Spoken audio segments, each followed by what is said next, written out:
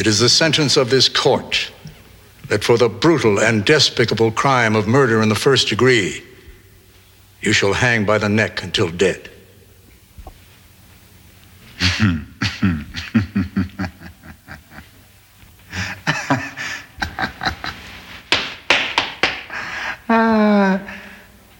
No, I'm not going through this again.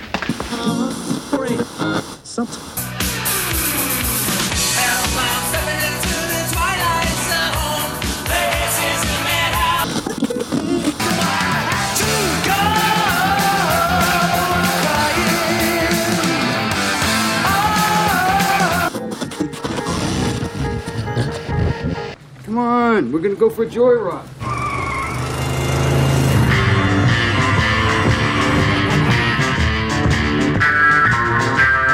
You've just made a wrong turn heading south onto strange highways. Enter death's waiting room, if you dare.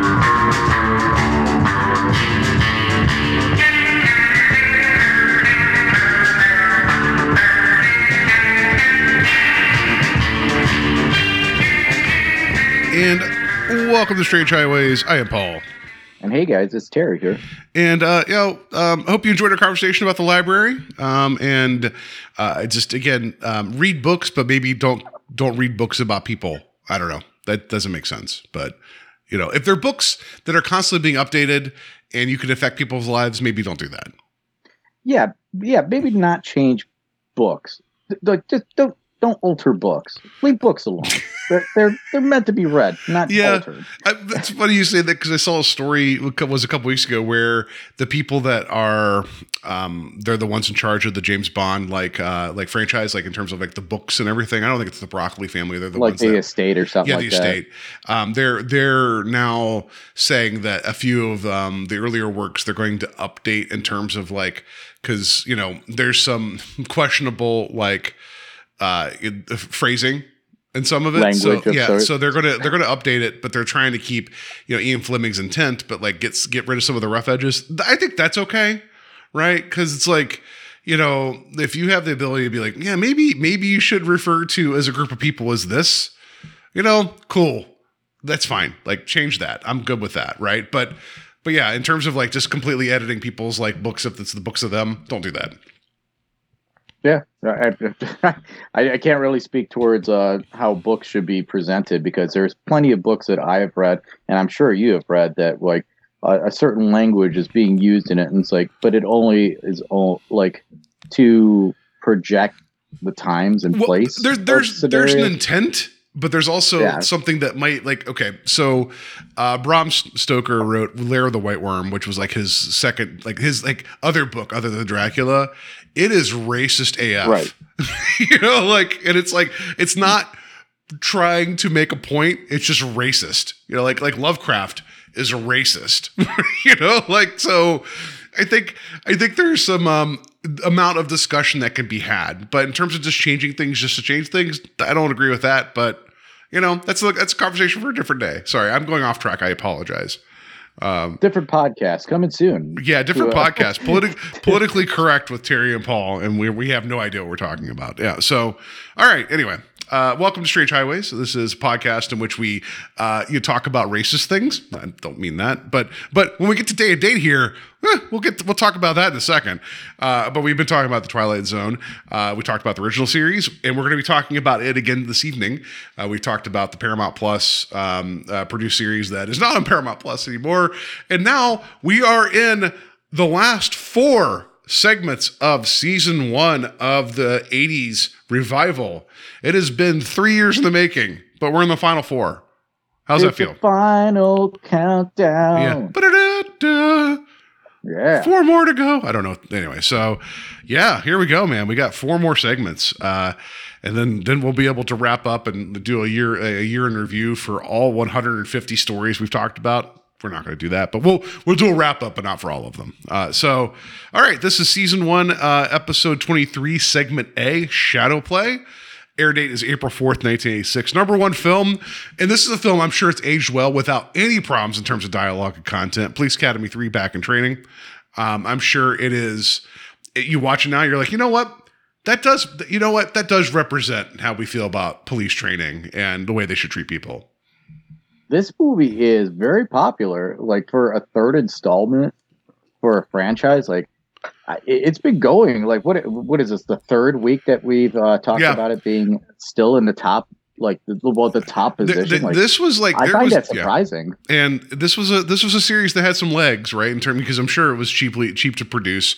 And it was, and I remember having fun with these as a kid. And I'm sure if I revisit them, there will still be me remembering me as a kid watching them. So I'm sure I'll still crack up at like some of the very questionable humor. I'm sure none of it's aged well, but I'm sure I would probably, if you leave me to my druthers, I'd probably still have a good time with these films. But also understand that, like, don't do that. I'm just glad that Mahoney is still just being a problem maker, like known troublemaker Steve Guttenberg at large. Yeah. Right? Yeah. And then I think is Bobcat Goldthwait already in the series at this point? Maybe. But anyway, because I think it's actually this film that he makes his appearance because he's a gang member. Yeah, because then in part 4, of the academy. Right? Because isn't part 4 was it Citizens on Patrol? Isn't he when he becomes a cop there? I don't know. Anyway, so we could we could get into Spade is in that one, I believe. So. Who's in that? David Spade, I think, is in the fourth installment. Yeah, we can get it. Different podcasts. We'll start that one up. Yeah, we'll do a 7-part series on Police Academy, right? Like because I think that's all there were, right? If the fans want it, we'll do a brief aside, unrelated to this. We'll do a Police Academy podcast. All right, Pod Academy. All right. So number 1 song, "Rock Me Amadeus" by Falco. Oh yeah, hell yeah! It's a fun song, right? Yeah. I mean, it's a little long, but yeah. There's a German band, Oop, that I listen to, and they have done a cover of this. It's actually pretty fun. Wait, what's the band's name? Oop. How do you spell that? I think it's OOPH ! Okay, well there you go. It's another one of those like capitalizing on the times of the German industrial movement here that. They became pretty popular. KMFDM, Rammstein, and Oof. And then I also like Kerplunk. That's a Green Day album, but like Sploot or Blonk. Anyway, so all right. How? Sprockets. All right. So all right. So for day and date, April 5th. So the day after this came out. So 3 people were killed and 229 were injured at the La Bella discotheque was bombed in the Frednau district of West Berlin. The entertainment venue was commonly frequented by the United States soldiers, and 2 of the dead of the 79 were Americans. All right. That's bad. Like bombing's bad. Libya was accused by the U.S. government of sponsoring the bombing, and U.S. President Ronald Reagan ordered retaliatory strikes on Tripoli and Benghazi in Libya 10 days later. The operations were widely seen as an attempt to kill Muammar Gaddafi. However, in the bombing's aftermath, this claim was met with widespread skepticism. This is why I bring this up. In 1987, the head of the West German team investigating the bombing said that there was no evidence pointing the finger at Libya, a belief which was corroborated by numerous intelligence agencies in Europe at the time, according to a BBC report. In 2001, following a 4-year German trial called murky and marred by what the court called limited willingness by the American and German governments to share evidence, the court found that the bombing had been planned by the Libyan intelligence service and the Libyan embassy, but absolved Gaddafi of responsibility. The reason I bring this up, because never, ever, ever has the U.S. government decided to go attack a nation and a leader by saying, hey, you did this. And then we find out that maybe they didn't do that. That's never happened before. What are you talking about? Smoke and mirrors? Yeah. Like, it's like cloak and dagger. 9/11. Did we, I don't know. Did we look at maybe not the people involved? I don't know. Look at me with my hot takes politically tonight. I apologize. So wait a minute. Do you have some hot takes on Korea and Vietnam? Maybe. Yeah, maybe. Listen to our next podcast. Yeah. Like our 15th podcast, where it's like we have nothing better to do than go down rabbit holes and create other podcasts about like stuff like this. But I like that we're going to do the Police Academy one first. Like, guys, we got to get to the burning topic I feel of the it's day. a lot more topical, really. No, it's just it's like what's the way to do it? It's like what's the phrasing? Like you're looking at something that doesn't apply, but you're like, yeah, you know what, we're gonna make it work. It's like my dad, his favorite tool to try to fix any car was a hammer, and that's not gonna do the job. But goddamn if he's not gonna use the hammer, right? What's the thing about dads and hammers? I don't know, right? But I feel like Reagan's my wife, yeah, it's Gaddafi that did this. It's like, did he do it? Good enough. Let's just do it. You know, it's like, calm down. I don't know. Whatever. My wife's first car, my father-in-law made sure that she had a rubber mallet in her car just to fix her air conditioning. So yeah, that was it's like the tool of helpers. You know, like. I don't know, man. Have you ever had like that moment of like, if I just hit something hard enough, I mean, object, not people, they're going to work better? Have you ever had that? Like, I've had that. I mean, I punched my TV multiple times when the Indians were in the playoffs, and it didn't help. So, what my very first car, it was an '88 Corolla, and the dash was already cracked, so it didn't matter. But like the radio would fuzz out sometimes, and if you just smack the dash hard enough, the radio would come back in. So I do believe in the power of, I believe in the power of the Fonz of hitting something and it works again. You know? Yeah, I mean, I've seen big. I can make the Zoltar machine work, you know, with a good couple slaps, even if it is not plugged in. Yeah, you know, there we go. So, but as far as day and date stuff for what I found, and this is kind of a lighter note. Oh, good. But yeah, so on this date in '86, it was Wayne Gretzky sets the NHL record with 213 points of a season. So, like, I mean, I know you're a hockey fan. I know probably some of our listeners are hockey fans. Dude, this dude is an absolute legend. Oh, no, Gretzky's amazing. And yeah, so points. So, you know, like, so points stands for goals and also assists.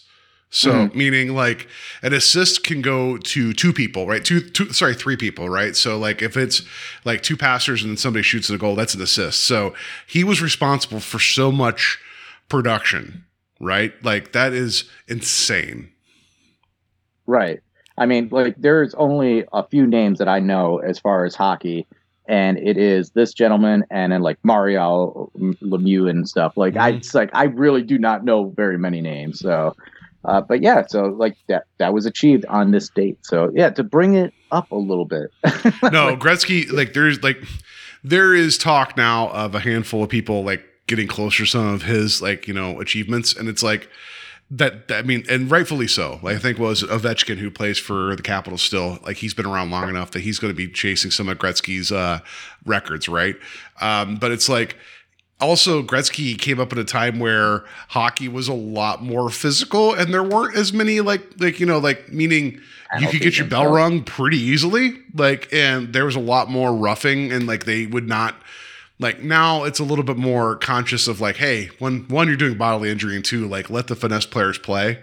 Not that I'm saying that the sport's weaker, but you know. Well, that's like the same argument that we have now where certain players flop in NBA when like somebody like, I don't know, Larry Bird, Magic Johnson, and Michael Jordan were taking straight up hits, and they just went to the basket still. Yeah. They didn't care. I mean, and you think about like, you know, I know Jim Brown's problematic. He just passed away. But in terms of like, you know, what was acceptable in terms of like taking runners down and blocking, right? So like, you know, I'm not saying he should be celebrated. I'm just saying like, you know, because dude definitely hung a woman outside of a balcony, like by holding her by the neck, whatever. Anyway, so my point is like, there was a time and place for some of these records, the way that they were created. It's like you don't have those situations anymore in terms of adversity. That just shows you how much more amazing it is in hindsight that they did the things they did.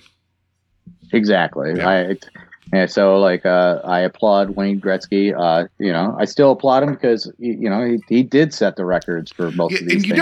I've never really heard like a bad story about him. Like you don't ever hear about him like up in Canada like beating kids with like a hockey stick or anything. Like you never hear any of that. You know, like he not taking his hockey stick and chopping lines somewhere. Like I don't know. Yeah, just him just bumping rails and scoring goals, whatever. Anyway, so yeah, like when he went to LA with the Kings, maybe that's what happened. I don't know. Perhaps. I mean, yeah, you got to pick it up a little bit. It's like, guys, everybody look at that. Like, you got to shave that ice. And I'm not talking about on the rink, anyway. So, all right. So there we go. Anyway, that's our day and date. So, yeah.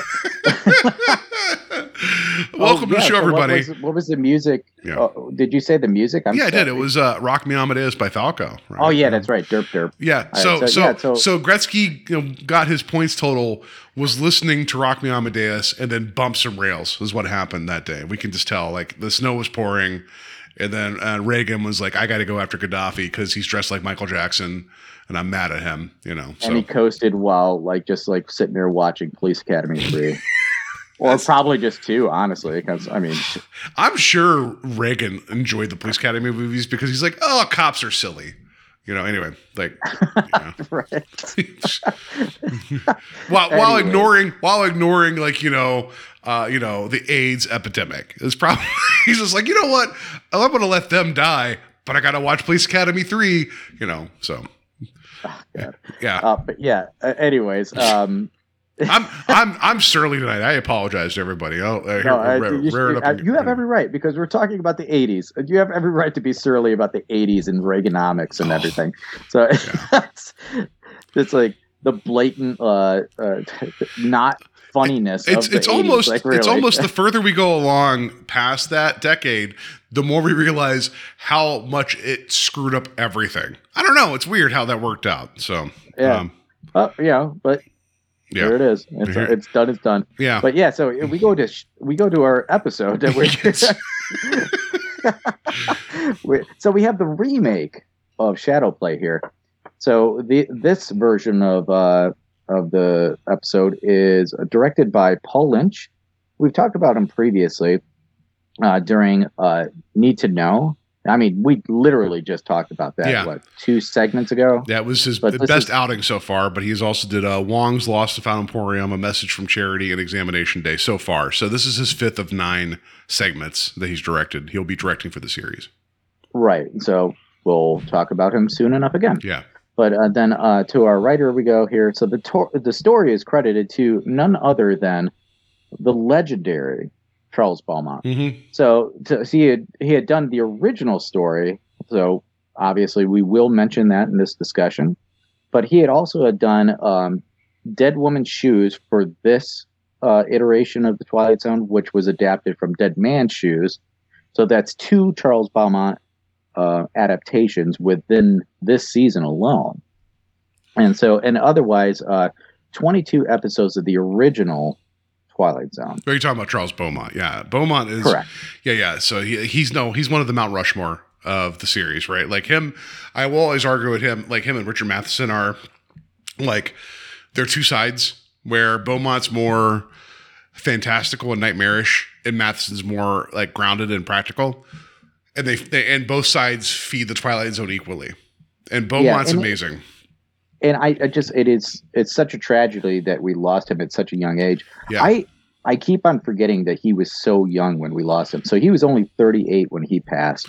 Yeah. I mean, just imagine what he could have done if he would have just been had another 30 years. Yeah. And like we talked about that during season 4 of the original series and season 5, because his accredited writing wasn't really him. We talked about that, where it was more him knowing that he had his name so he could get things through. So he would kind of talk things through on the phone with people and kind of like sign off on stuff. But Shadowplay as a script, from what I understand as a teleplay, which was a season 2 episode from the original series, was all him. And it was him firing all cylinders. And he was a very creative and interesting mind. And then like, we still really don't know what took him out, but it was like for all intents and purposes, it was like an early onset, like not Alzheimer's, but it was something like akin to that, where it's just his brain just failed him. And it sucks because we get the idea that he kind of knew it was falling apart. That's why he kept reaching out to people to be like, yeah, we can do this. And then people will talk about like how drunk he was during the day. And it's like, you understand that like in hindsight, he was doing this to like cover up the fact that like he was falling apart, and it was easier to explain him being drunk versus his brain failing him. You know, like, and it's a tragedy. And we talked about that during was it the new exhibit in the season 4, I think. Right. And then what was it? A passage on, like, was it the Lady Anne or whatever that was? There was a lot of those in season 4 that really weren't his. And I think we got like 1 or 2 in season 5 that really weren't his either of the original series. It just tragic. Yeah, Living Doll and a number 12 looks just like you. Yeah, which I think some of those Queen were of the maybe Nile. like I think number 12 looks like I think that was based upon one of his earlier stories. So maybe there was legs there too. I can't remember. I know that was one of our favorite episodes of that season. Oh yeah, for sure. And it's like, I mean, even if you go back to like Long Distance Call and The Howling Man, there are some really fascinating stories that he presented towards Rod Serling and that, and then like really he made him a fixture of the Twilight Zone, and what really I think really built up everything that we know is what the Twilight Zone is now. Yeah, because, we wouldn't have such incredible stories. We like clearly Serling is like the bulk of the series, right? But we wouldn't have the Twilight Zone as we know it without Beaumont, Matheson, George Clayton Johnson, and Hamner Jr. But we wouldn't have like those are the big ones that like contributed the most. There's also the directors too of like the various episodes. Because I need to go back and look. The director, I think it was John Brom that directed the original episode Shadowplay, and he actually did a lot of great work for the series. And his decisions, because you could speak to this, because I did not get a chance to go back and rewatch the original episode. Yeah, you are correct about John Brom. John Brom, because he directed like 7 or 8 of the original series, maybe more. But his decisions, you can tell that with the director here, which again, if it's not broke, don't fix it. Paul Lynch aped, like rightfully so, some of the shots, like shot for shot, because it works, right? So, and we can talk about that more later. But like, right. you would talk about something that's like it was already like it was almost perfect right out of the right out the first time. You don't really need to like change it too much, but there's some changes here a little bit, but yeah, like if you're basing something off of a Beaumont script, you have a really great foundation to work with.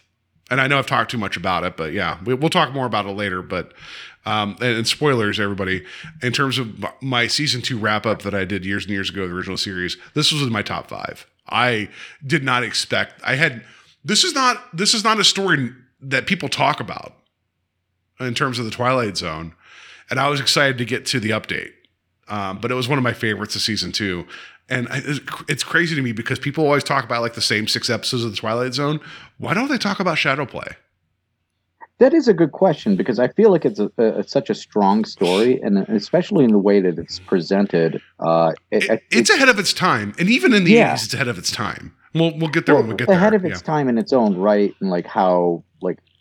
All right. Well, yeah, we'll get to it. So, like, we'll do the side-by-side comparison. Yeah. Here. I'm going on too much. I think we kind of have to do that as far as like what we have here and what we're viewing, because this is kind of a 2-part discussion, really. Mm-hmm. But yeah, so we'll get back to our writing credits here, because the teleplay is credited to James Crocker. So this is the last of 5 that he did for the Twilight Zone. So he had also done A Little Peace and Quiet, Chameleon, and The Leprechaun Artist. So I think we get one more from him. I think we get one more from Crocker, but we both really, really liked A Little Peace and Quiet, which was the second segment that we watched for the series 3 years ago. But and we also liked The Leprechaun Artist. But yeah, anyway, so yeah. But then, we do get to talk about this gentleman in the future as well, because he had done some of the storylines for the 2000 series. So we'll talk about him in the new, like maybe 2,000 years. Yeah, later. if we could track that down, because it's expensive for whatever reason, we'll get the Forrest Whitaker Twilight Zone. Like that's going to be eventually that will be. We'll get some corn. We'll get some Forrest Whitaker. I feel so bad for everybody listening. It's like, hey, everybody, let's start out at the peak. And then we're just going to run through the shit all the straight. Let's just keep going. Let's get it's going to be a tractor pull of ridiculousness. And honestly, if you have been listening thus far, I know there probably have been people that have like, yeah, this is not my cup of tea. Yeah. Well, good luck. We're gonna once we get through this. Here, once we get through these seasons. Yeah. We got all the tea you want.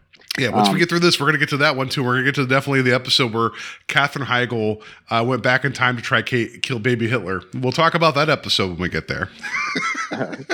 But so we'll get into our cast here, and it's a little lengthy of a cast. Yeah. We'll try to make this as brief as possible because it's going to be, again, kind of a lengthier discussion. But yeah, so Peter Coyote. Peter Coyote. Yeah, Coyote. He plays Adam Grant in this.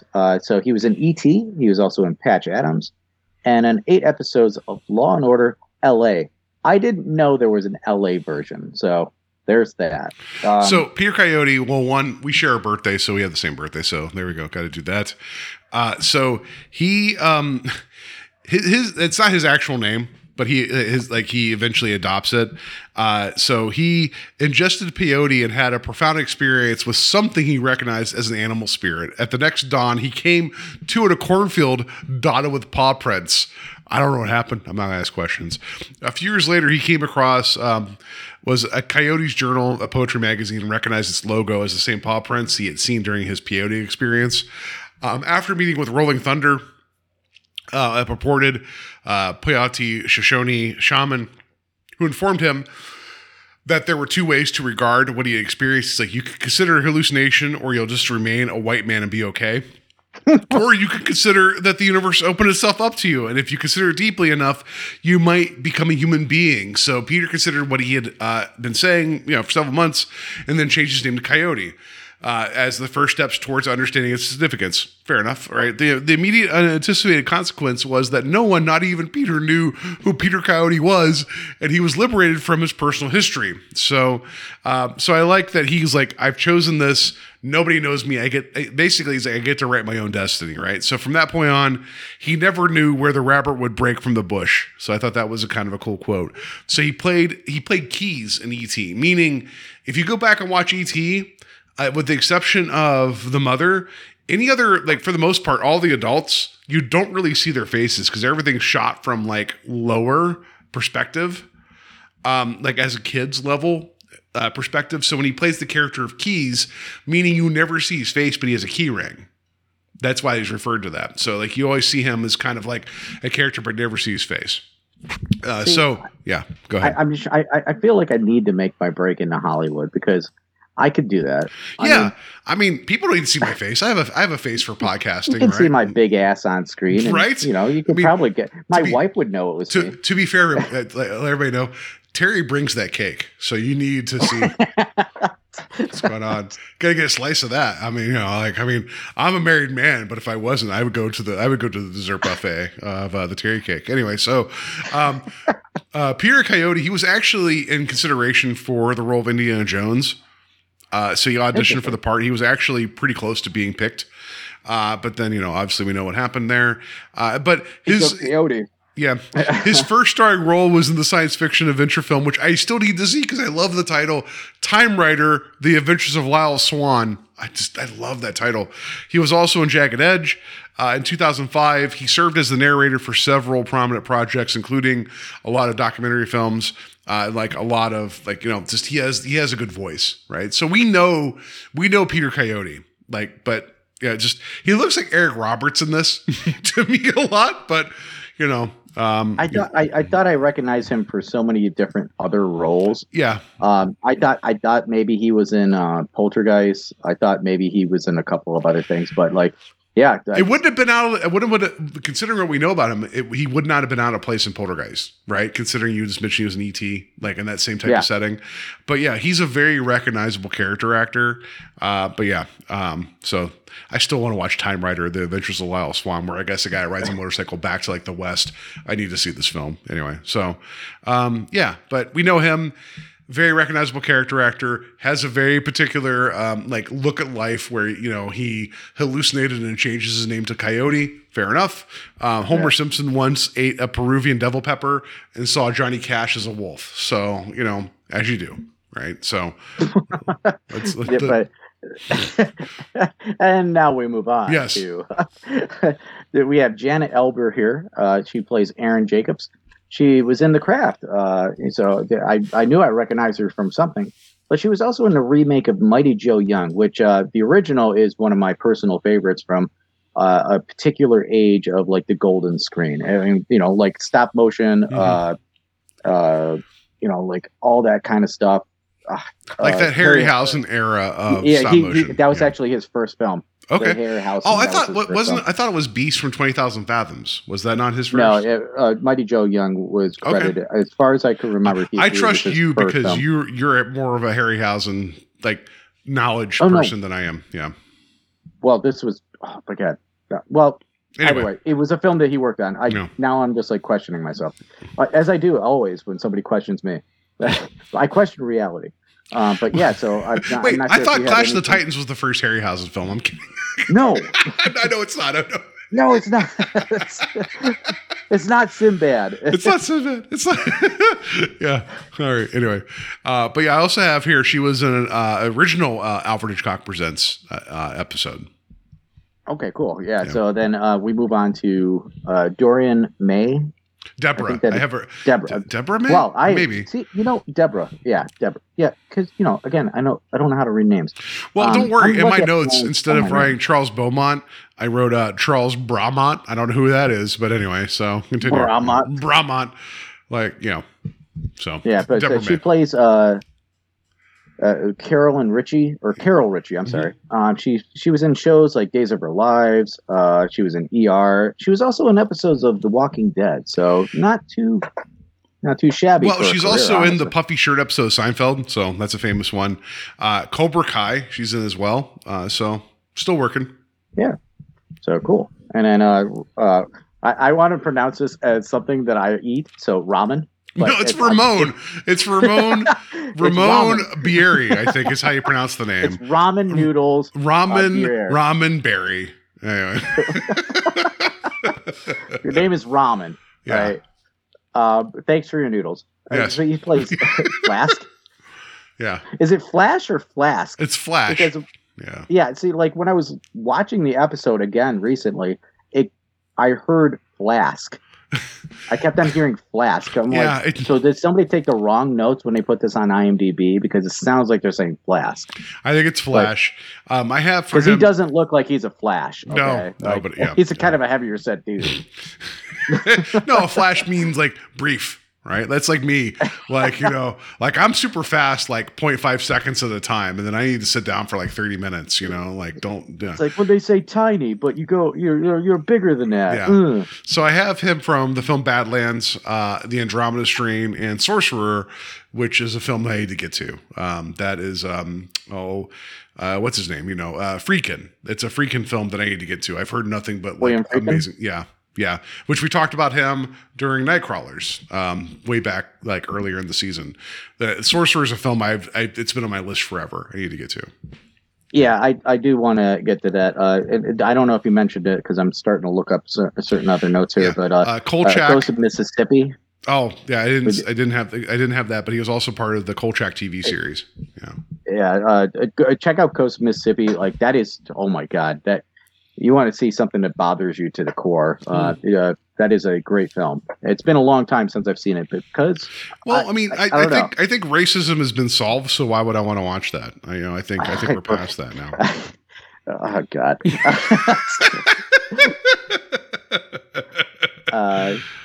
Anyway, so yeah, our next credited actor here is William Shadler.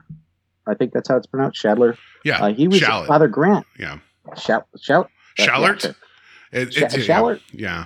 I think it's Shallert. Schaller. Shallert? I think, anyway. But yes. Recognizable guy. Grant, I know. Yeah. 388 credits as far as IMDb has put us into perspective of like, wow. Like, that is incredible. But we would know this gentleman for a lot of things connected to the Twilight Zone. Mm-hmm. So he was in some episodes of Playhouse 90. He was in the OG Twilight Zone episode of Mr. Beavis. One of the worst goddamn episodes that's ever been aired in the series. I know how much you hated it, so I was trying to glaze past it as fast as possible. But then he was also in the Twilight Zone movie from 1983, and that was the It's a good life segment. He was the father in that. And like we talked about that previously in the show. Great segment. Bothers me to this day. It will haunt me until I die. But like I just, as a kid, that thing terrified me, right? We talked about that. But yeah, like I like that he is, he branched across like, for the most part, like the major portions of the series, right? So he's game. I appreciate that. He's also in The Jerk and then Inner Space, that science fiction classic. All right, so back to Ray Harryhausen for a brief second. Tulips Shall Grow was his first credited film that he had worked on. Okay. But it was a short. But first full-length film was Mighty Joe Young, and that happened 4 years prior to The Beast of 20,000 Fathoms. Wait, here. We got to say this. Oh, shut up, Paul. There we go. All right. Did it. That's a tie-in. Yes. It's a callback. Terry was right. right. I knew, and then you questioned me, and then I didn't know, but yeah, we did it. So, anyways. I'm wrong often, so please, do you need to? And I'm never right, so ask my wife. Bullshit. Oh, it's funny. I'm always right. Ask my wife. She won't agree to that whatsoever. But next year, we have William Smith. I could read that name. Yeah. He plays the guard in this, which we don't really get a guard character in the or at least not much of a character in the original adaptation of this. But yeah, he was in Kolchak the Night Stalker as well. We get a little bit more of that kind of conversation here in a second. But he was also in Maniac Cop. I always have to bring the horror in here. You know me. I've never seen Maniac Cop. I need to see that. Yeah. Yeah. Oh, yeah. It's a lot of fun. Is Bruce Campbell in that too? Yes, he's in the first and the second one for a moment. Okay. But the biggest credit, and I think that most of our fans would be entertained to know that he was Conan's father in Conan the Barbarian. Oh, that's right. He passed away recently. He was talking. He did. Yeah, that's right. Yeah. He was also Red Dawn, Any Which Way You Can, which is the sequel to Any Which Way But Loose. He's the fight that, he's like the big fighter at the end. Yeah. Like, I love that credit for him. So, but I was like, yeah. I like as far as like our conversations typically, I'm like, we got to talk about some Night Stalker, Kolchak the Night Stalker, because we recently talked about it. And I was like, Conan the Barbarian? Hell yeah. Dude.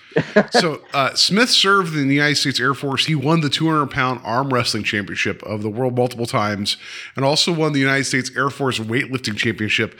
A lifelong bodybuilder, Smith was a record holder for reverse curling his own body weight. I don't know what that means, but I've definitely drank my own body weight at times. I don't know if that means I think, but not by reverse curling, by actively curling. Yeah, he's a bad dude. We'll just put it that way. He deserves to be Conan's father. Yes, right. Yeah. Like he actually had a long career. He actually had his own show at one point too, and this probably would have been a promising career for him, like just being a heavy in a lot of different things. But he tested the limits of his acting abilities, and he worked out. Very recognizable dude. And this, it's like, striking figure. Yeah, bad dude. I love him in Any Which Way But Loose. He's such a menacing character at the end of the film because he's the boss, he's the boss fight. But yeah, nonetheless, we're gonna move on to our next credits here because it's gonna be a long conversation. So Earl Billings, he plays Jimmy in this. He was in Con Air. He was also in The Fan. I've not seen The Fan. You've ever seen The Fan. He was born in Cleveland. He was born in Cleveland. I've not seen The Fan. I know you're talking about. It's like De Niro and Wesley Snipes is in that, I think, right? Correct. Snipes plays a big. Then oh my God, who plays the Collector? God, what's his name in the Marvel films? He plays the Collector in it. Oh, Del Toro, Benicio Del Toro. Yeah, right? Yeah, he's in it as well. Okay. But yeah, I got him for What's Happening, Con Air, a lot of TV work. But thank you for bringing more to Earl Billings. Yeah. So, and then next here is George Petrie. Petrie, I think it's Petrie. Yeah. Petrie. Yeah. And so he plays the judge.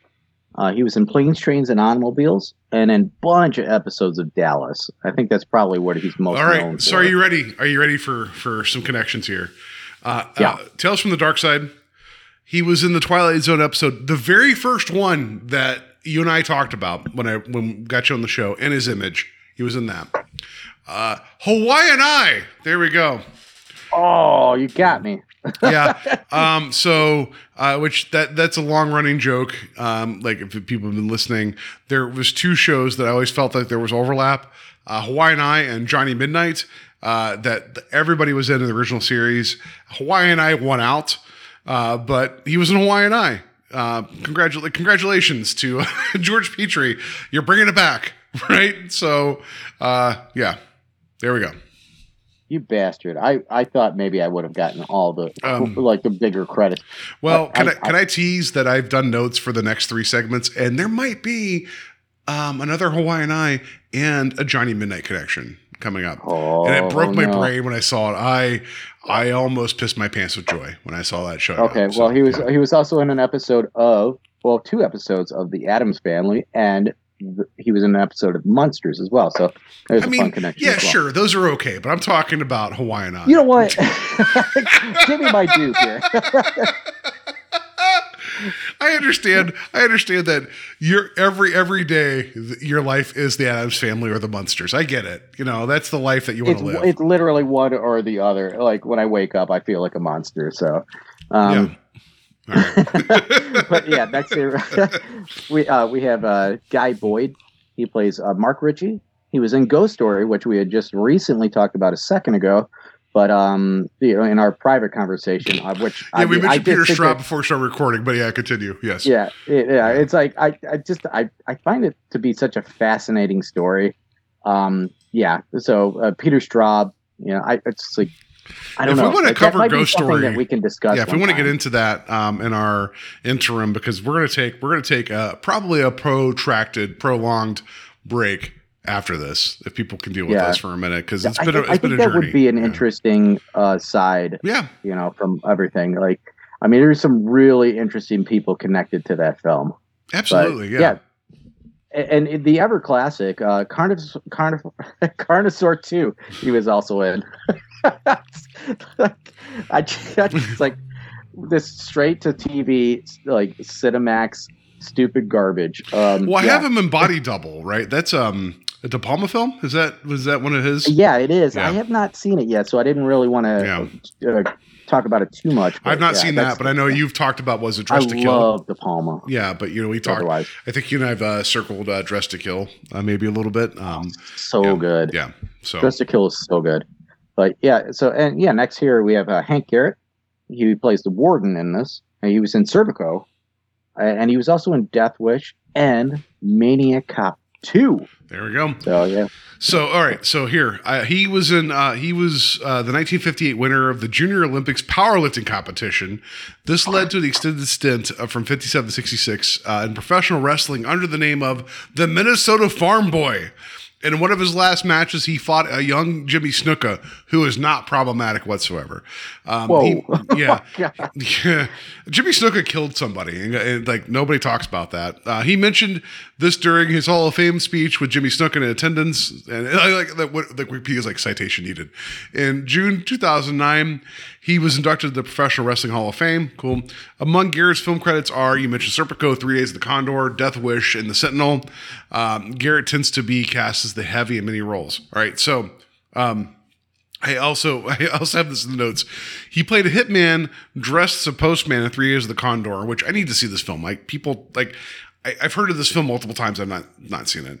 During the filming, a tell was needed so that Robert Redford's character would know that Garrett was not a real postman. And Redford thought of the idea to have Garrett wear Redford's shoes in the scene, and that would raise suspicion. I don't know what that means, meaning, did he just take his shoes? I guess we'll just watch the film and figure out.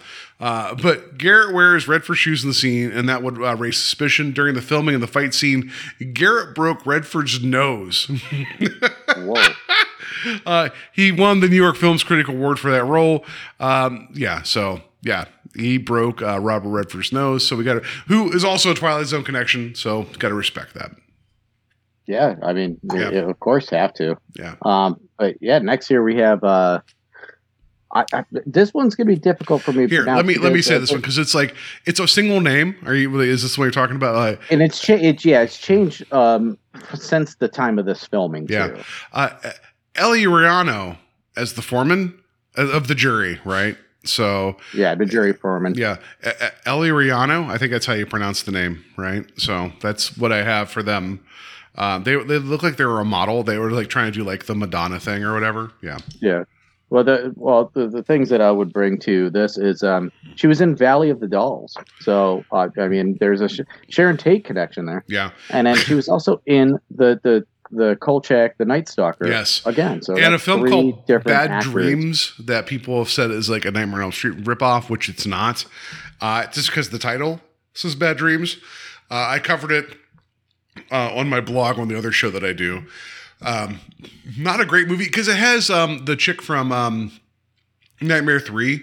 What's her name? The one that used the switchblades, right? The drug addict. Oh, Yeah. no, you're okay. You're thinking of the other girl. With the mohawk. Yeah, I can't. Yeah.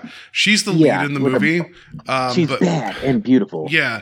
But like the main bad guy in this film dies because he's like a cult leader and like gets set on fire. But then you find out in real life, this guy actually had like a bit in his life where he like got set on fire and like 80% of his skin burned up. So him acting as a burn victim is like, oh, you actually know this. Like, it's very upsetting. But there's also a bit in Bad Dreams where somebody takes like, you remember like those big Rambo survival knives, like the big ones, like, you know, like you could like, it's just huge, those huge knives.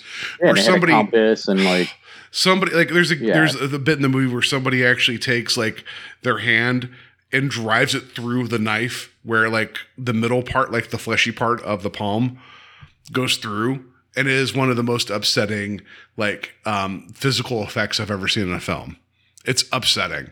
Like, it's because it looks so real and all you do the entire time is like, you want to curl your toes and like curl into a ball and die. Like, not a great movie, but some effective moments, especially knowing that the main bad guy, you know, he knows what fire feels like. But yeah, Bad Dreams, a weird film. yeah. So I'll definitely have to check that out. Maybe. I don't know. Or not. It's fine. Well, yeah. The next and last credit here Yes. that I have, at least, is Sorry, Gilbert. we're almost an hour in. I apologize, everybody. Continue, please, Terry. Yes.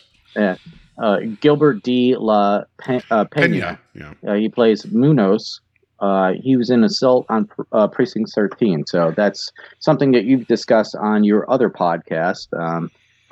I don't know if you had anything else for this Nope, gentleman. that's it. Thank you. We're done, everybody. Good night. Good night. No. So, all right. So I'm sorry. I've been dragging this out. I apologize for everybody listening. But yeah, so let's get into Shadow Play. So interesting thing. So this is an update of the original season 2 of the original series. So when I was trying to take my notes, there is a book that I used previously for the original series. It's called The Twilight Zone: Unlocking the Door to a Television Classic by Martin Grams Jr. It is an amazing book, and it made all of us sound so much smarter, right? Like it just so much knowledge in this. But when I was looking at this, it always included the Serling bits of like the intro, the teaser, his final commentary. Terry, we watched this and it's like, oh, like, you know, Charles Aidman, like whoever writes his dialogue, it always sounds like, you know, it gets weird and not always pertinent.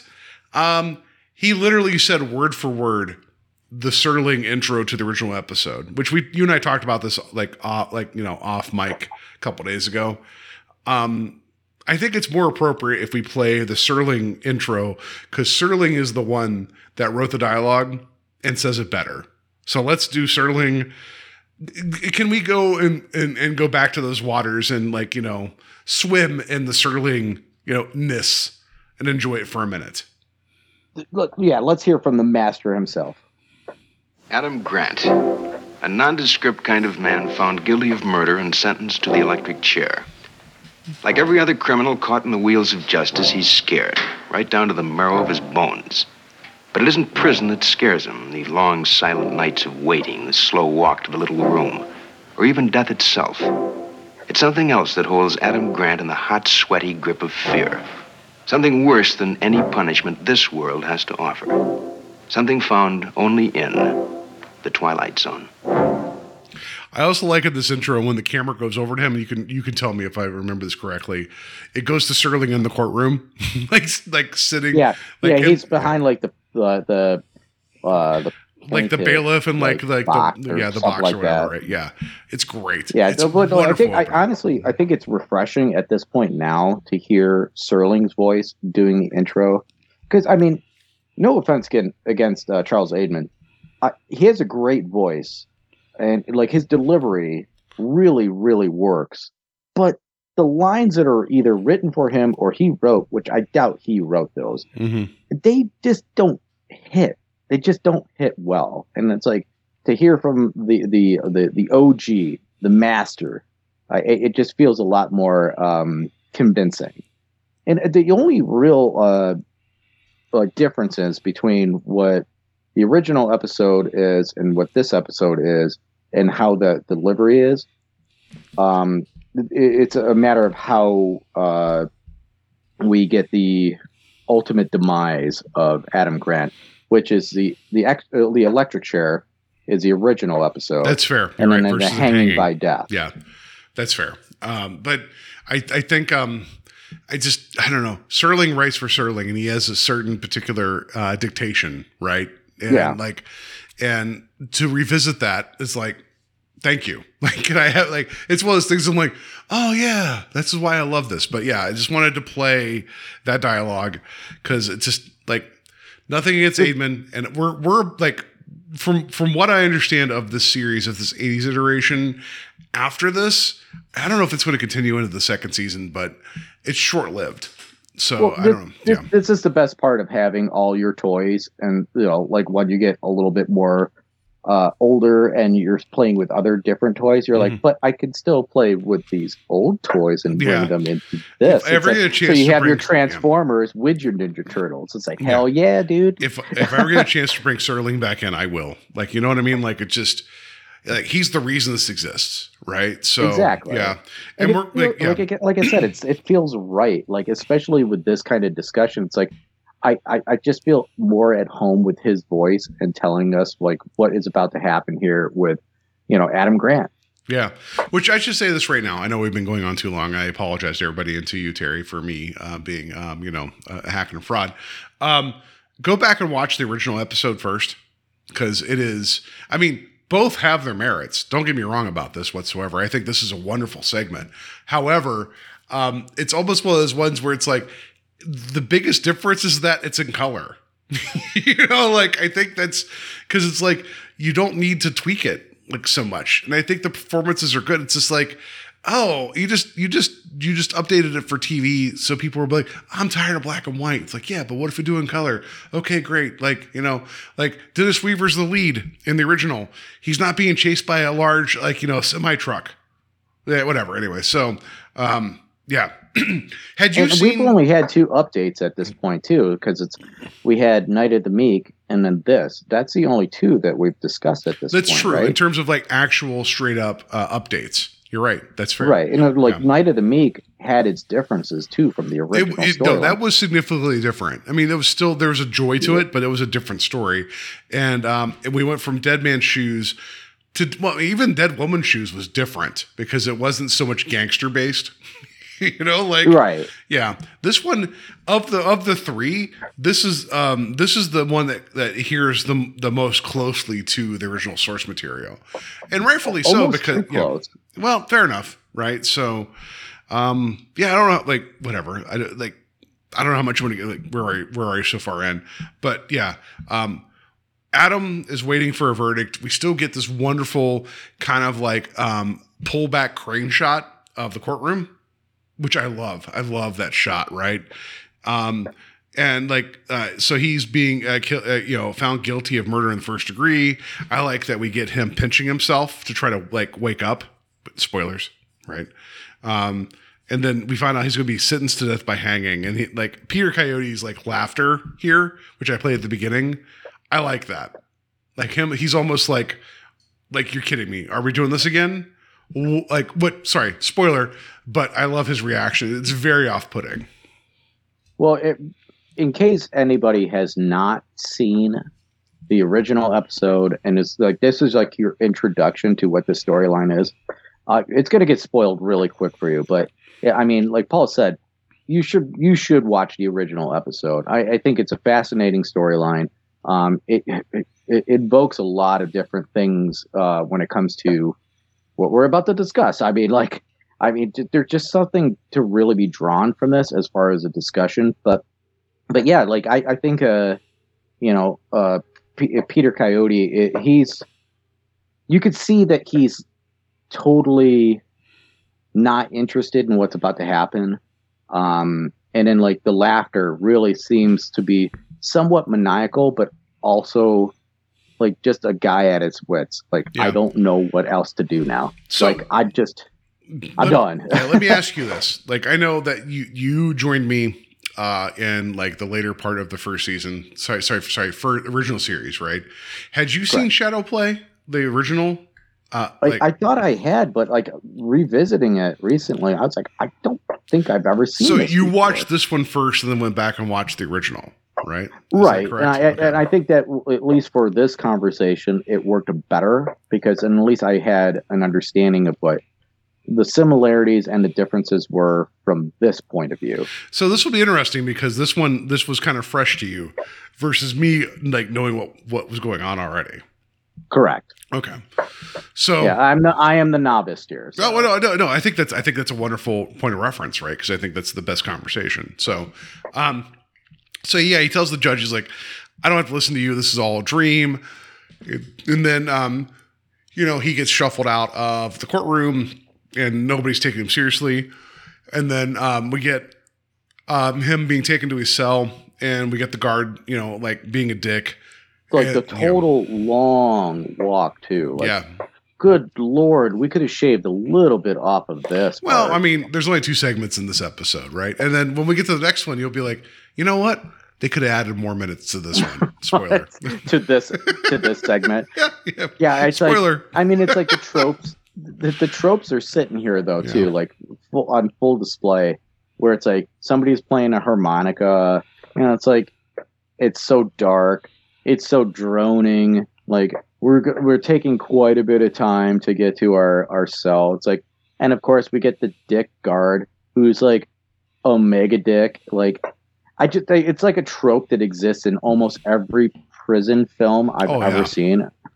And it's like, and I love. A side note too, I love prison films. For some reason, that is a subgenre that I absolutely adore.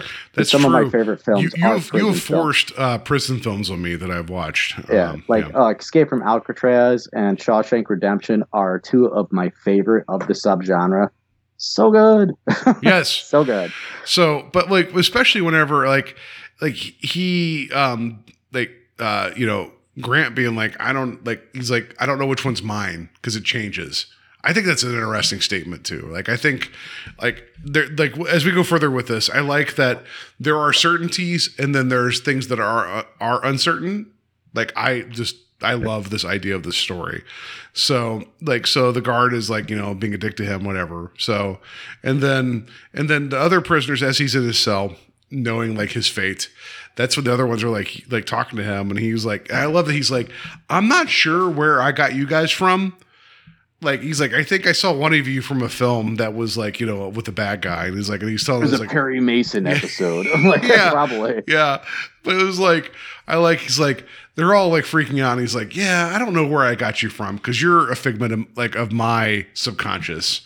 But I love that he's like, I think I watched you in a TV show once. Like I think that's an interesting statement, right? So then, they seem very real, and that's the thing too. It's like, so we get our one character here, and Jimmy, I believe it is, yeah, or Yes. Earl Billings as Jimmy. Jimmy is panicked terrified. and freaking out. Yeah, Yeah, he is like the stereotypical like the dude that's about to lose his shit in a cell. Like, Yeah. Hey man, give this guy time to breathe. I want to know what he has to say. Because I mean, I don't want to look. Like he doesn't want to look down that hallway, yeah. And then like he doesn't, and like ultimately, which we are about to get is a description too of the walk. That's a terrifying scene, and honestly, I like it doesn't need the visuals, but we get those too. I'm like, but yeah, I'm jumping the gun here. But no, because like so we get Grant basically being like, you know what? I'll tell you how it goes. I'll tell you how I die. And he's just telling Jimmy, he goes through like step by step, walking down the hallway, being taken up the staircase and everything going on. And then it's like, he knew the step count too. Yes. I was like, God, that's scary. But it's like, and it's just interesting because it's like, he's so matter of fact about it. Right. And then we get, not only do we get some of the visual, the sound work here is amazing. Oh, that's great. Like the clanking, the door shutting, the steps, creakiness. Yes. Yeah. Like those I think work better than anything else. It's a very not visceral, but like organic feel to this, right? It's like it just for a series in this revival that we've been talking about, where I don't think they always get like how to do nuance. Well, when you go back to the original episode, like it's all there, the blueprint's there. This is like it's almost a parallel to Nightcrawlers, where when the main character's talking about the things he's been through and you hear it versus seeing it. No, that's a good call. And then you see some of it. Like you know what I mean? Like I think there's something there, right? It's very effective. And Peter Coyote like sells the hell out of it, right? And then Jimmy and also sells the hell out of, I don't want to hear this, shut up. And he's like, you want to know? I'll tell you. You know? Like it's just and again, like you said, like the delivery, and it's like I think really this would work well as a stage play. I mean, just 1,000%. Yeah. Yeah, I could see somebody looking at the audience deadpan with no expression on their face whatsoever and describing this, and then just hearing those subtle noises. Those sounds, and even if you did like a backdrop with like a shadow projection of everything, like that would be so effective. Yeah. Yeah, I've seen plays like this before that have just done this. Yeah. And it's very reminiscent of it. I mean, which also when the name Shadow Play, right? That it's implying that it goes back to it almost goes back to like puppet shows or even the Magic Lantern shows, right? Well, like, even when this is all set up in the beginning, when we first get the jury room and that, it especially works really, really well in the first version of it, the original version of it, should I say? We get the light. And it's just on Adam, and then all of a sudden the light focuses a little bit more on his lawyer. Then all of a sudden, like we hear the door open, and then the lights just open up. It becomes a stage play. It becomes like it's so phenomenal done. Yeah, and it's just like it because the world opens up, which we know why, right? So the focus, then the real world. Like it's I mean, masterfully done. Yeah. So everybody watch the original one and watch this one too. But I'm saying like, you know, like, so like they did the same scene too. Yeah. It's just not as impactful. I mean, I'll explain why I think it is for what it is. We'll get there at the end. But so, but like when Adam's talking about everything, when he even gets to like, you know, like how the hanging happens, and there's things that he shouldn't know that he does know, meaning like the stuff that happens after the hood's dropped on him, you know, as like being hung. Like there's things that he's aware of that's like, how do you even know that's going to happen? Because you shouldn't be privy to that information because, well, supposedly you haven't been hung yet, but you've been like, you know that you have been, right? So whatever. But he talks about like once the platform drops, he doesn't remember what happens next. And I think that's a very interesting admission for him. He's like, well, that's what happens, you know, like up to the point where he talks about the noose being like pulled to like be like behind his left ear. Yeah, right. All that stuff, right? So works really, really well. So then we cut to Mark, the prosecutor, is at home with his wife Carol, who's a bitch. Spoilers. So he keeps thinking about Adam's like him acting up during the sentencing. But I like that Carol's like, "Hey, you're not drunk enough, but you didn't make me a drink." You know, I'm like, hey, let's get sloshed and listen to some what was it? She Johnny mentioned Mathis. Johnny Mathis, whatever. That's going to pay off later, right? But yeah, like so. Then the defense attorney, who is the one representing Adam, shows up to the home, and she's distraught. And so I like this bit too, which I think this is what happens in the original episode. You can tell me if I'm wrong, where he's like they don't really know each other, but she's showing up because he understands that like, you know, somebody's going to die tonight. And you're not comfortable. I'm not comfortable. He offers to make her a drink.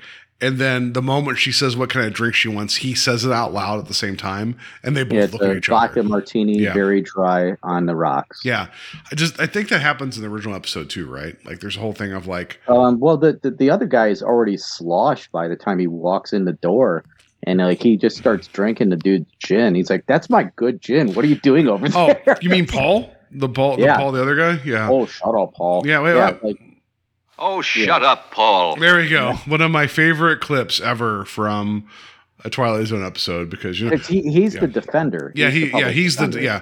So Paul, rightfully so. I defend all Pauls, right? So I mean, he's going right for the good gin. So I Yeah. mean, good on you, Paul. yeah. But here, this is the other one. This is not Both of them. Sober, reliable, the best men. not part of this episode, but Not tonight. You're not getting that podcast. no. tonight. But yeah, but you gotta get one of these again. Oh, shut up, Paul. My gosh, it's so amazing. All right. Anyway, so yeah, but anyway, so we have her being upset, but like, are you wrong? And he's like, but whatever. So, but I like that we get this cutaway where like reality as they know it, like isn't what they seem, and they start to kind of poke at the edges of it. I love it. Yeah, it's very Swiss cheese. Like I was like, so we get a brief moment later where some questions were asked by the defender. It's like, and the wife can't answer them. It's like, so we'll get there when we get there. But it's Yeah. like, it's a very interesting Because dialogue Erin, between these people. like she's the defense attorney. She's like, well, okay, great. Like, isn't it weird to you that like we had this big high profile like murder case and there was no press and like there's nothing else? Yeah, and it in was there? on a Sunday. On a Sunday? Well, no, actually we would get that between Grant, Adam Carol. Grant. Yeah. Yeah. Yeah, but it's like this whole thing where like nothing's adding up, right? And then because she believes that Erin believes at 12:01 when Adam is going to be hung, that they're all going to disappear, like we're all going to die. And then she points out there was no spectators, no press. So it's like this whole thing where it's like, even though we as the audience are like watching them, which we've all had dreams, we know shit gets weird. Which, sorry, spoilers. Extremely weird. Yeah. We go back to For some of Adam us, at least. asking what time it is, because he makes the reference. He's like, "Oh, the district attorney who shows up around 9." He's like, whatever. So that's when we get was it Mark showing up around 9 to talk to Adam, which I think is also interesting too, because I think it's playing with the notion of travel, because we get to this a little bit later, where it's like, as watchers of a TV show, when somebody shows up at the scene, we never question how long it takes for them to get to place. They're just there. We have no idea how far away Mark lives from the prison, right? And they kind of call it out a little later, right? But it's like it's screwing with the idea of storytelling. It's screwing with like the meta of storytelling, where he like, so you know what I mean? Like it's like Buster Keaton, one of his earlier films, he did a gag where he leaves a house and gets in a car. It's all one take, and he goes and does like a big U-turn over to the other side of the street and gets out of the car and walks into a house, and that's the next scene, because he was annoyed as a storyteller where people are like, if you just do an edit from one scene to the next, people won't understand what's going on. So he's like, all right, I'll waste your time and drive across the street and get out of my car and walk into a house. Like, he was trying to show people that they're more sophisticated and understand how storytelling works. This is taking the piss out of that too, where it's like people are showing up where it's like physically they probably shouldn't, but that's not how this is going to work tonight. And Adam is aware of it. Does that make sense? Like in terms of it makes total sense. Yeah. I mean, it's especially in the concept of like, and we get this discussion, and I guess I'll go forward a little bit, Please. So we get the discussion between Adam Grant, and when Mark comes into his cell, and it's like, I knew you were going to be here, but I don't know what I can really say to you. It was like, I tried to change what the scenario is going to be multiple times, but he's trying to tell him, he's like, you're here because it's I was tried today. He's like, but I'm supposed to be executed tonight. He's like, the courts are not open on Sunday. that means that on Monday morning at 12:01, I'm supposed to be hanged until death.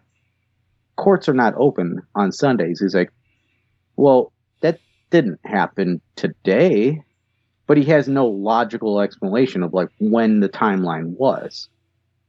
You know, it's like that's the interesting thing about this dialogue here. It's like Mark can't explain it, but he knows that it is to the core the truth. I know it's true because this is happening. Everything is already in motion right now. It's like, you know, some people in religion. I don't know it's true, but it's happening. Like it's already like, you know, I believe, so it's then therefore it's true, you know. Yeah. Like, and also like that he's like kind of frustrated because there's a bit too where like Mark is like saying things and then Adam's like saying word for word, like what he's about to say. It's a funny bit. Putting on the fire and playing Johnny Mathis. Yeah. And it's that like, unnerves he Mark. lists the same three artists that he listed, or like his wife listed. Yeah. And then, at the same point, we teeter back to defendant, or the public defender, and Mark's wife, and she's like, "So, how long have you been married to Mark?" And she's like, "Why does that matter?" She's like, "Just answer the question." And it's just like she can't say it. Silence. Yeah, she doesn't know. So it's like, what is this? The Langoliers? I don't know. But then, like, we eventually figure out that like the representation, like, so, well, I guess we'll skip ahead here. So after that, we get that whole thing where it's like the three of them, we get like, you know, Aaron, Carol, and Mark are suddenly like unsure of themselves, rightfully so, right? But then as Adam's waiting, like their Father Grant shows up and he's like, "Oh, I was wondering when you would show up." It's like, he is a Catholic priest. He is a father, because a Catholic priest, but he's the representation of Adam's father. And he keeps calling him Dad, which I thought, like, I like. Yeah, he's like, "Hey, what's your last name?" He's like, "Well, Grant. Like yours." Yeah. But he's like, "Oh, it's a common name." It's like, "Yeah, I was wondering when you show up, Dad. You've been dead for years." But basically, he's working through his guilt. He's like, "I don't know why you're here, but I know you're here for a reason." And it's like, go ahead, please. And one of the interesting ones here too that he had said to Father Grant is Carol is his sister, and that her character has never changed in any one of his quote unquote dreams. So we're kind of going a little closer and closer. I know that we've hinted to it, but it's like this is ultimately a very weird parallel between what might be reality and what is about to happen. But Adam says, "Yeah, Carol is my sister, and she's never changed in any one of these scenarios. I just think that somewhere along the lines, she hates me, and I don't know what I've done." So it's like, but that's how it goes. Sometimes brothers hate sisters, and likewise. Yeah, and like it's just that's so emotionally honest. You know what I mean? Like it's quite brutally honest. I mean, like I'm not going to go into it. No, I'm going to leave that one on the drawing board there. I'm just going to put it this way. Like, my relationship with my older brother is not great. And do I have dreams sometimes where I yell at him? Yeah, sure. You know, that's what, like, you know, am I on death row? No. But it's just, you know, I'm like, Adam has some shit going on. He needs to work through. But anyway, so yeah, like, I think it's interesting that like he's acknowledging that like the scenario stays the same, but the faces change. That is like, that's interesting to me. Like, I think that's very, very interesting. It's a bit of resolve to like, I'm not quite sure which part of this scenario I need to make penance for, but you know what I mean? It's like he realizes, at the very least, for his sister Carol, I've done wrong by her. Yeah. So like saying it out loud, it's like it's a very much like and this might be something a little bit more relevant for people who've probably seen it. Something like Groundhog's Day. Yes. You know, like all these moving pieces, and all you can do is just be like, "I'm sorry," like, and then try to fix whatever that possible problem is, just so you can move to the next scenario and be like, okay, well, I understand this one now. So then, you know what I mean? Like, it's all these moving pieces that, like, I don't know what I've done wrong, but at least through all this process of elimination, maybe I could figure it out. And he at least acknowledges again that Carol is someone that he is not satisfied. No, that's fair. I think it's a valid point of, like, because she's a constant no matter what happens, right? So, correct. Yeah. And also, like, in terms of when we cut away to her, she's the one that is, like, the most adamant about the, like, capital punishment. Like, you know. Yeah, really, like, not even talking about his crimes. Just as, like, he needs to pay for what he has done. And just being so, like, forward with not only his defender, but her own husband. Like, like, no, he's gonna pay for what he's done. Like, there's no amount of sympathy in her.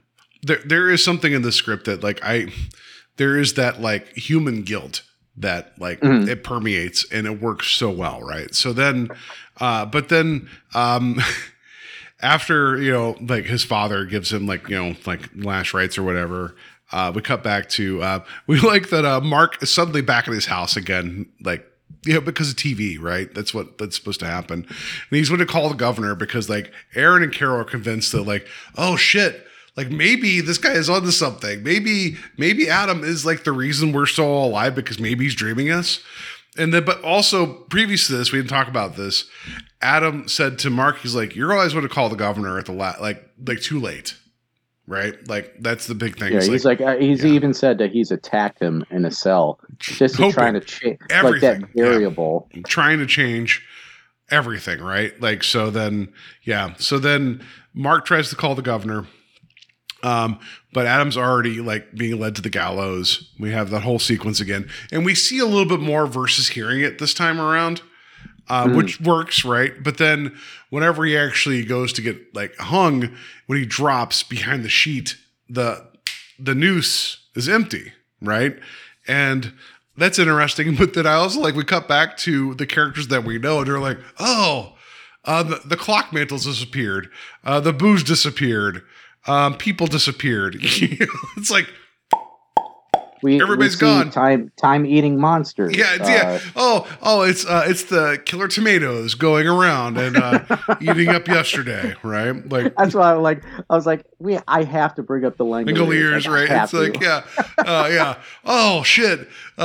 You know, Bronson Pinchot died, and Dean Stockwell moved forward, and the angry tomatoes are eating up yesterday, right? Like, dude, sorry. I have to put this out there. One of my biggest criticisms, I'm not even going to wait until the end. Why did we need that? Why? Was it absolutely necessary to have these things just disappear? The people disappear? No. I know that's, like, their subtle change to the script. Like, that was so speak not to me. effective. I did not rewatch the original recently. So tell me what happened. I apologize. Let's tell everybody what happened whenever we got to the actual, like, we didn't actually, like, the clock ticked, right? And Adam died. Yeah, we see the ticking clock. We see Grant strapped in. Yeah, the electric chair versus being hung, right? Yeah, correct. Yeah, so that, like, I mean, that ultimately is, like, one of the biggest changes to the script is that in the way that he's being executed. And we get the phone call, and we hear the phone ringing. We see the phone, like, I think it's also blinking too, because it has, like, a little red light. Mm-hmm. But there are 3 people standing in front of.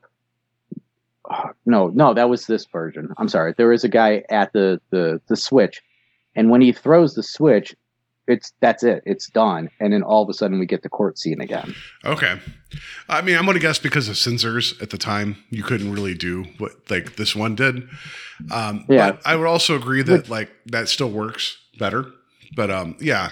So we get the empty noose, but then we cut, like, to reality disappearing, because then that also reaffirms, like, the notion that, like, he knows it's a dream, right? But then we end up on the same scene where he's, like, being judged.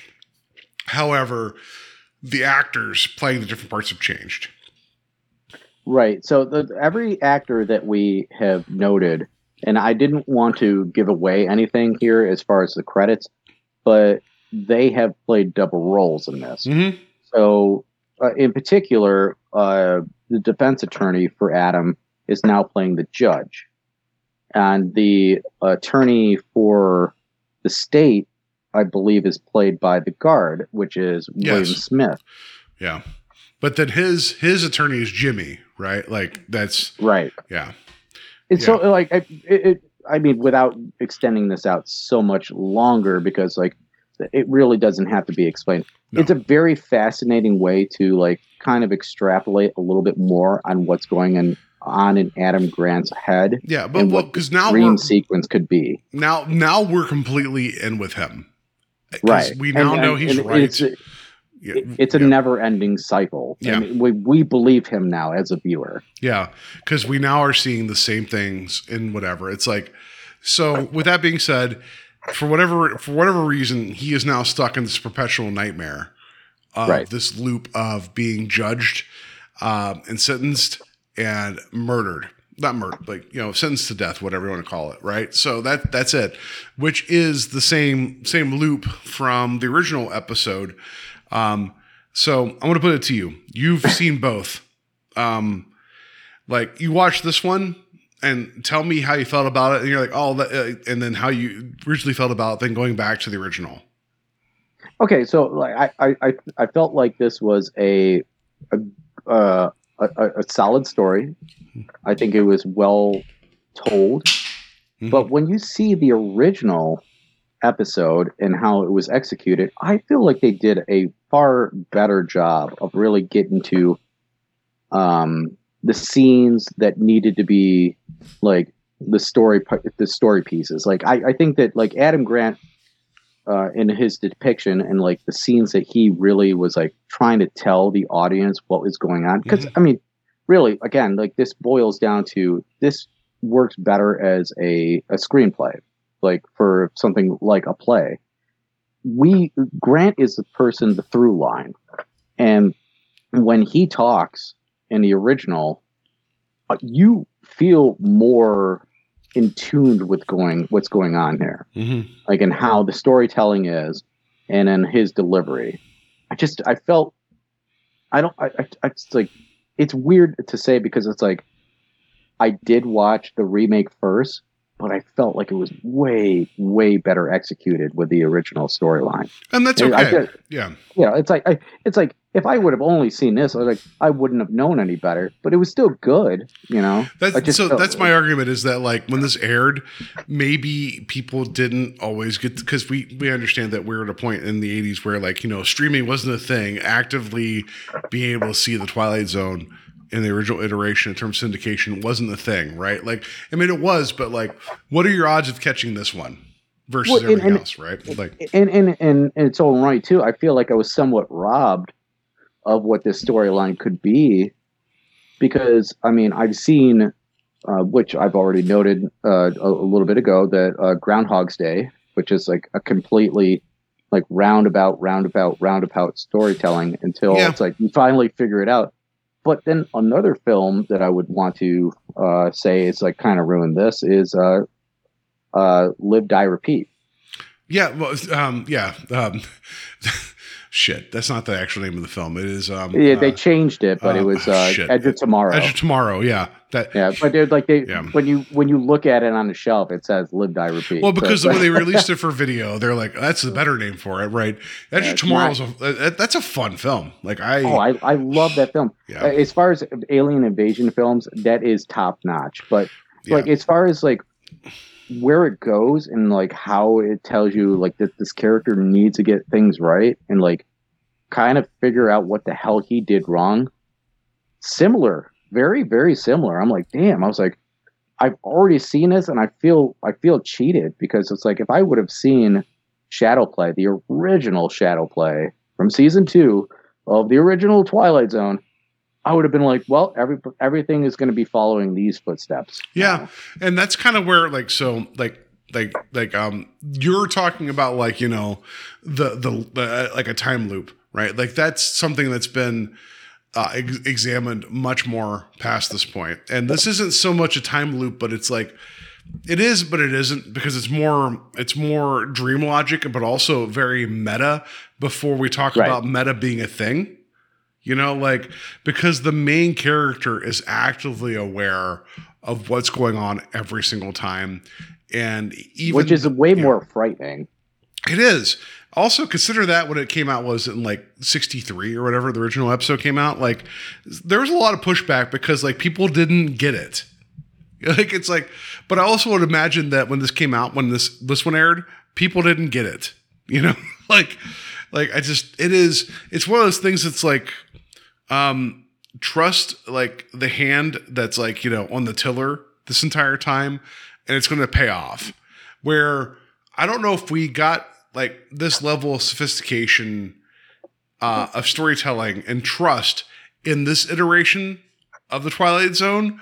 And so it's interesting to me that we don't always get that, but we had to go back, 30 years in terms of when this came out, or even 20 some years, to get something that was very self-assured and very much like, just, we're gonna not break the fourth wall, but like, we're going to bring you something like, I don't know, man, like, it's just, it was a very raw experience in terms of season 2 of the Twilight Zone. When I came across this, it broke my brain. I'm like, oh God, there's people already thinking about this stuff. That in terms of sophistication of storytelling, now I'm not saying that like Serling and company weren't capable of that, because they were, but this is something different, right? Like, it's nightmare logic, which really wasn't a thing then. I don't think it was really a thing when the update came out. But I think that you and I, we've been exposed to this like, you know, because, you know, we can only exist where we like, exist now, right? Like, so it's I'm just saying, like, meet it where it was. I'm glad that you watched this sight unseen. It is frustrating that you didn't see the original first, but that's like, you know what? That's okay, because that gives you a different perspective than I had, because this is one of my favorite episodes of the original series. It's in my top 10. Like, I think this is a waking nightmare on purpose. It is phenomenal. I'm glad I watched the remake first, because it gives a little bit more complexity to our discussions. Yeah. And overall, it's like, I think we have great discussions, but it's these little things sometimes that makes it a little bit more spicy. And it's such a competently made episode, and I think that they did a good job with it. But overall, man, like, you can't beat the original episode, and that's not being like a fanboy about it. It's just, when you really look at when you look at how this was presented, and like the true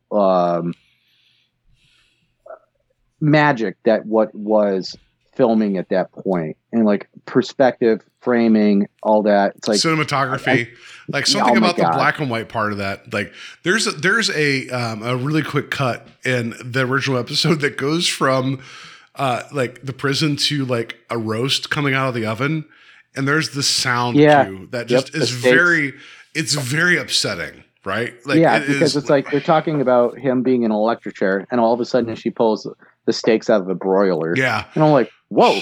it's a very modern cut. Like, not modern's not the right word. It's like, it's an ageless cut. Something. It's ageless, right? It's a very effective, and credit to John Brom. Like, in terms of that, like, he understood, like, it will keep you off kilter the entire time.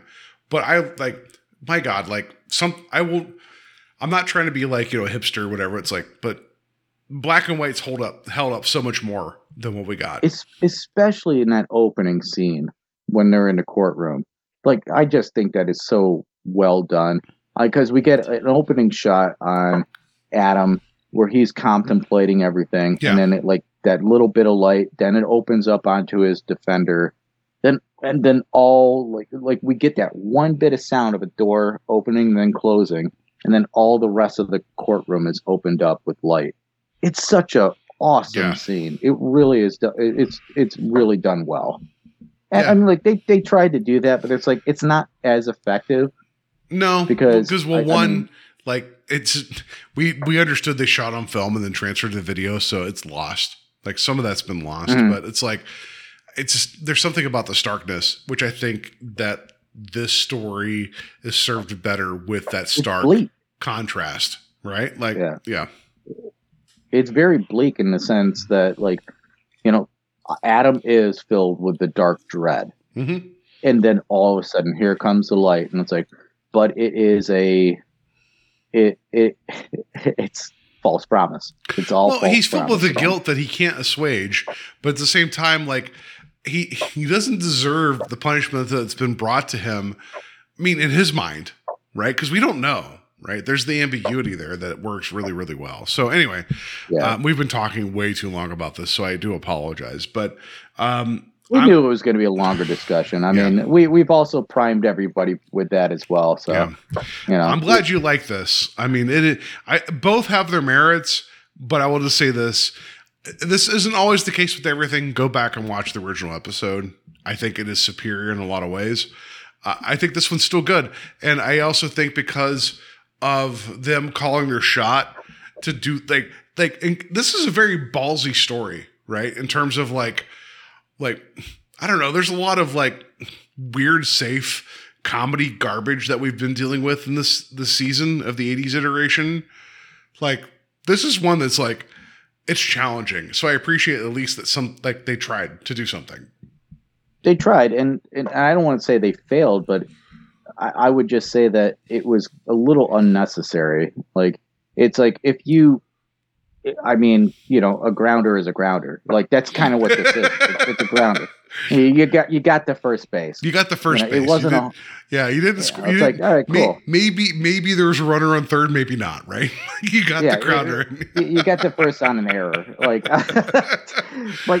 it's fair enough. Not a bad execution. Yeah. It's just, it pales in comparison to the original, and it's like, it makes me want something more, though. Like, when people do like, even when it comes to music, if you're doing a remake of a song, give me something, give me your flavor of it. Like, change something up just a tad so I can be like, damn, I'm glad that they did that. Like there are so many bands that are coming out right now that are just doing covers of songs, and it's like, that's excellent because it's still them. Yeah. No, I think what you're saying is correct. Is like, I'm not against people coming back to other material and trying to update it. Like, because we even had a favorable review of Dead Woman's Shoes, right? Like, I thought that was a solid segment. Yeah, and Night of the Meek, I actually enjoyed Night of the Meek. Yeah, Night of the Meek.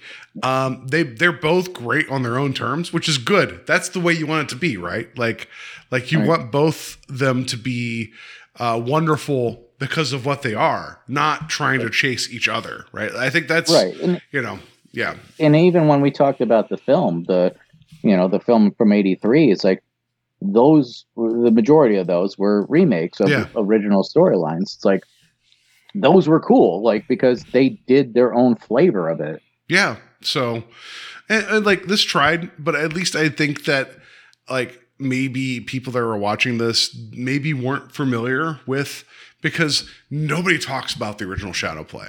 And that bugs me. It bugs me so much, because it's like, in terms, like, people talk, I've seen the Twilight Zone. I'm like, have you? Like, I'm not trying to be like the judgy gatekeeper nerd, but I'm like, come on, like, there's some good shit there. And like, this is one of those like really cool episodes that, like, I've never heard anybody ever talk about.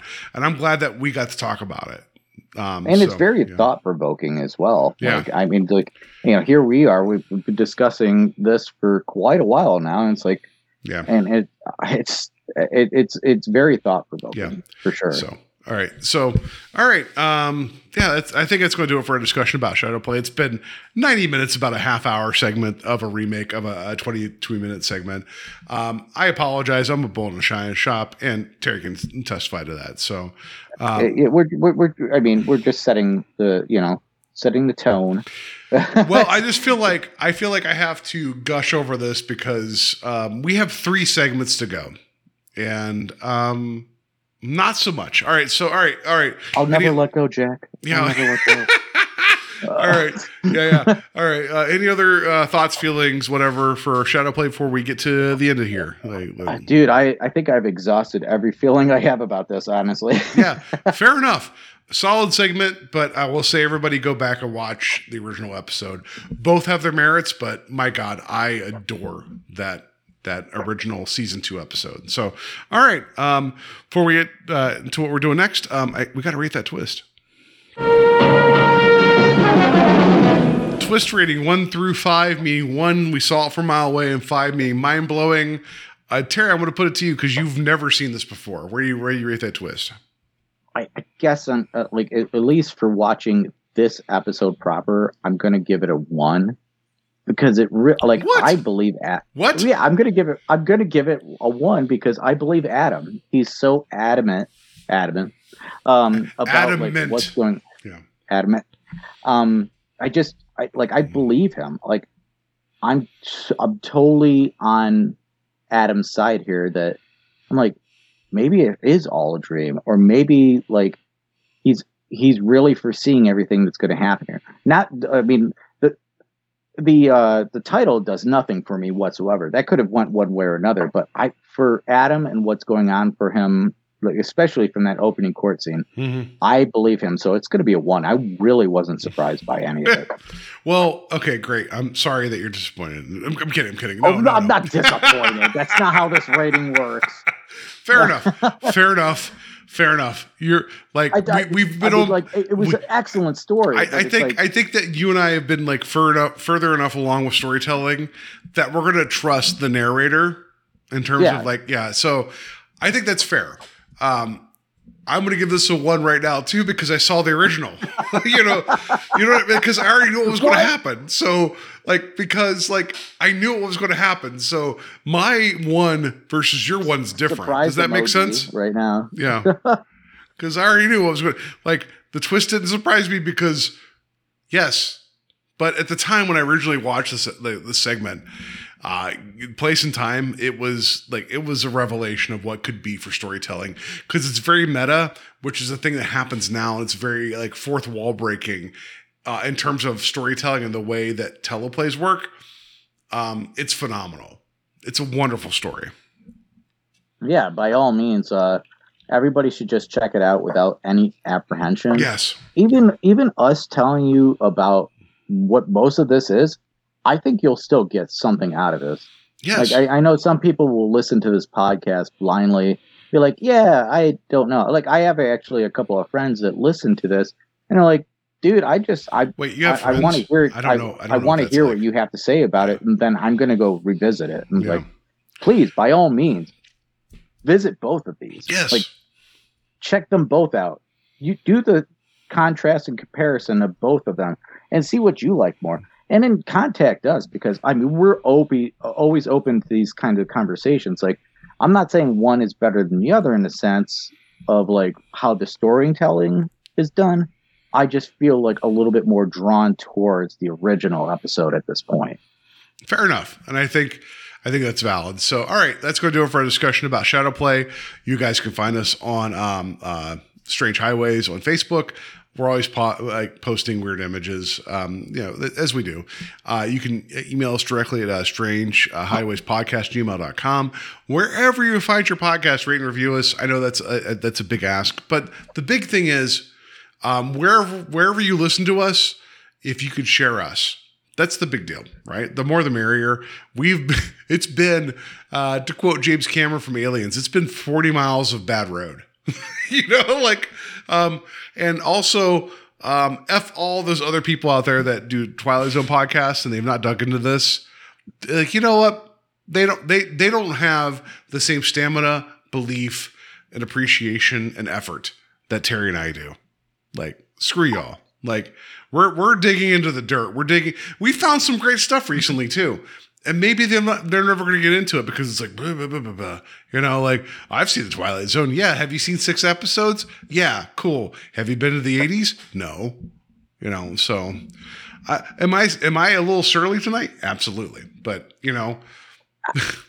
I would love that people would be a little bit more on my side of what happened tonight as far as this conversation. and have never seen the original episode, because I think that's something very, very interesting to bring to the discussion. Yeah, absolutely. Here, it's like, like Paul and I mean, we've been talking at length and like kind of waiting to see where we are aligning on these feelings.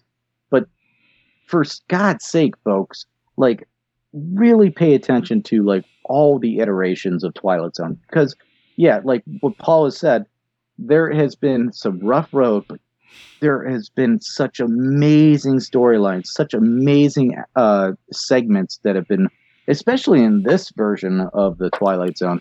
The 80s has had something to really provoke great conversation. Sometimes. And like, and see like creators and storytellers and directors that have gone on to do such amazing things. I mean, William Friedkin, we just talked about him a moment ago.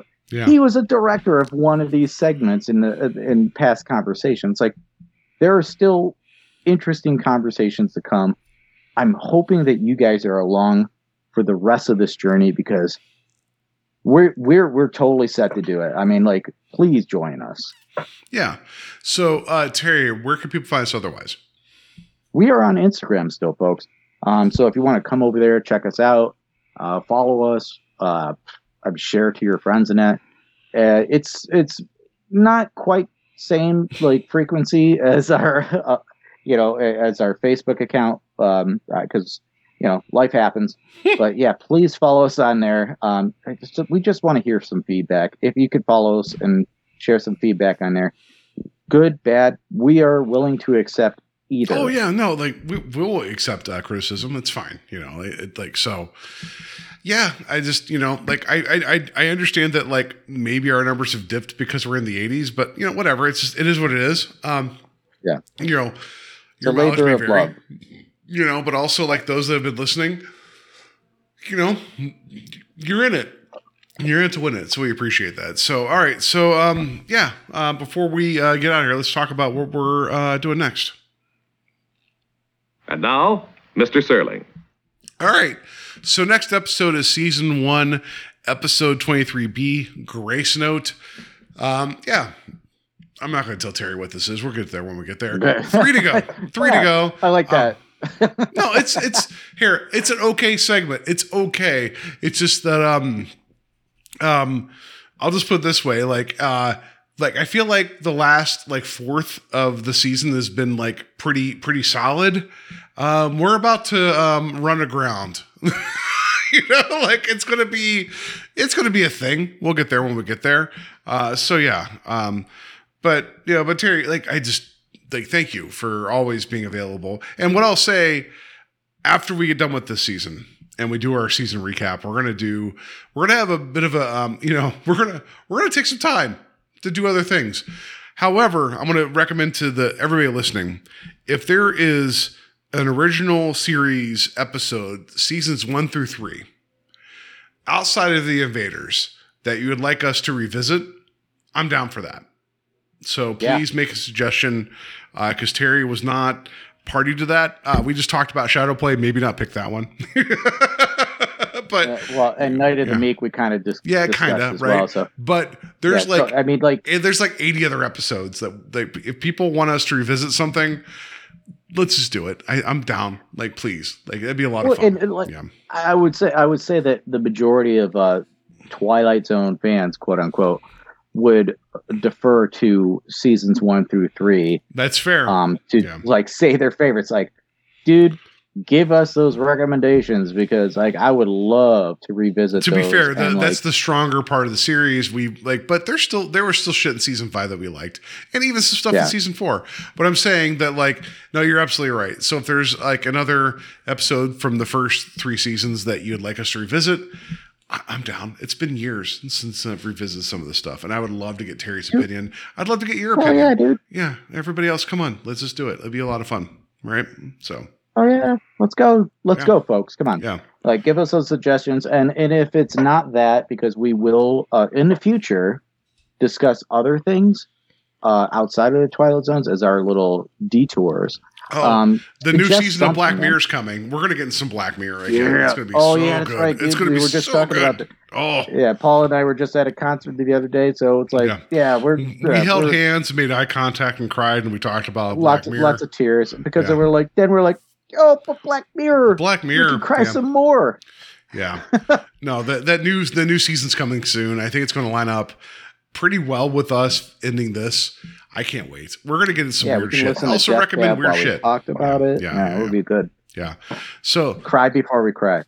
So, Terry, it's almost been 2 hours. We've been talking about a 30-minute segment for 2 hours because I am a hack and a fraud. So, all right. I think we're good. Which podcast is this? All right.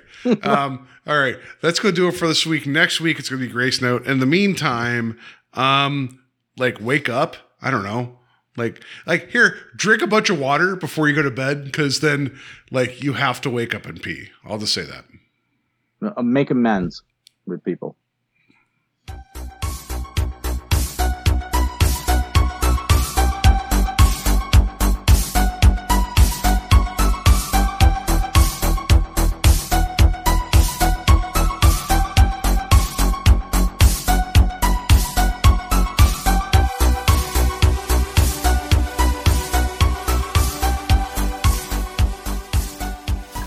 Thanks for making me one. Oh, sorry. Oh, it's all right, honey. I don't really need it. I had a little wine in the kitchen. Oh, shut up, Paul.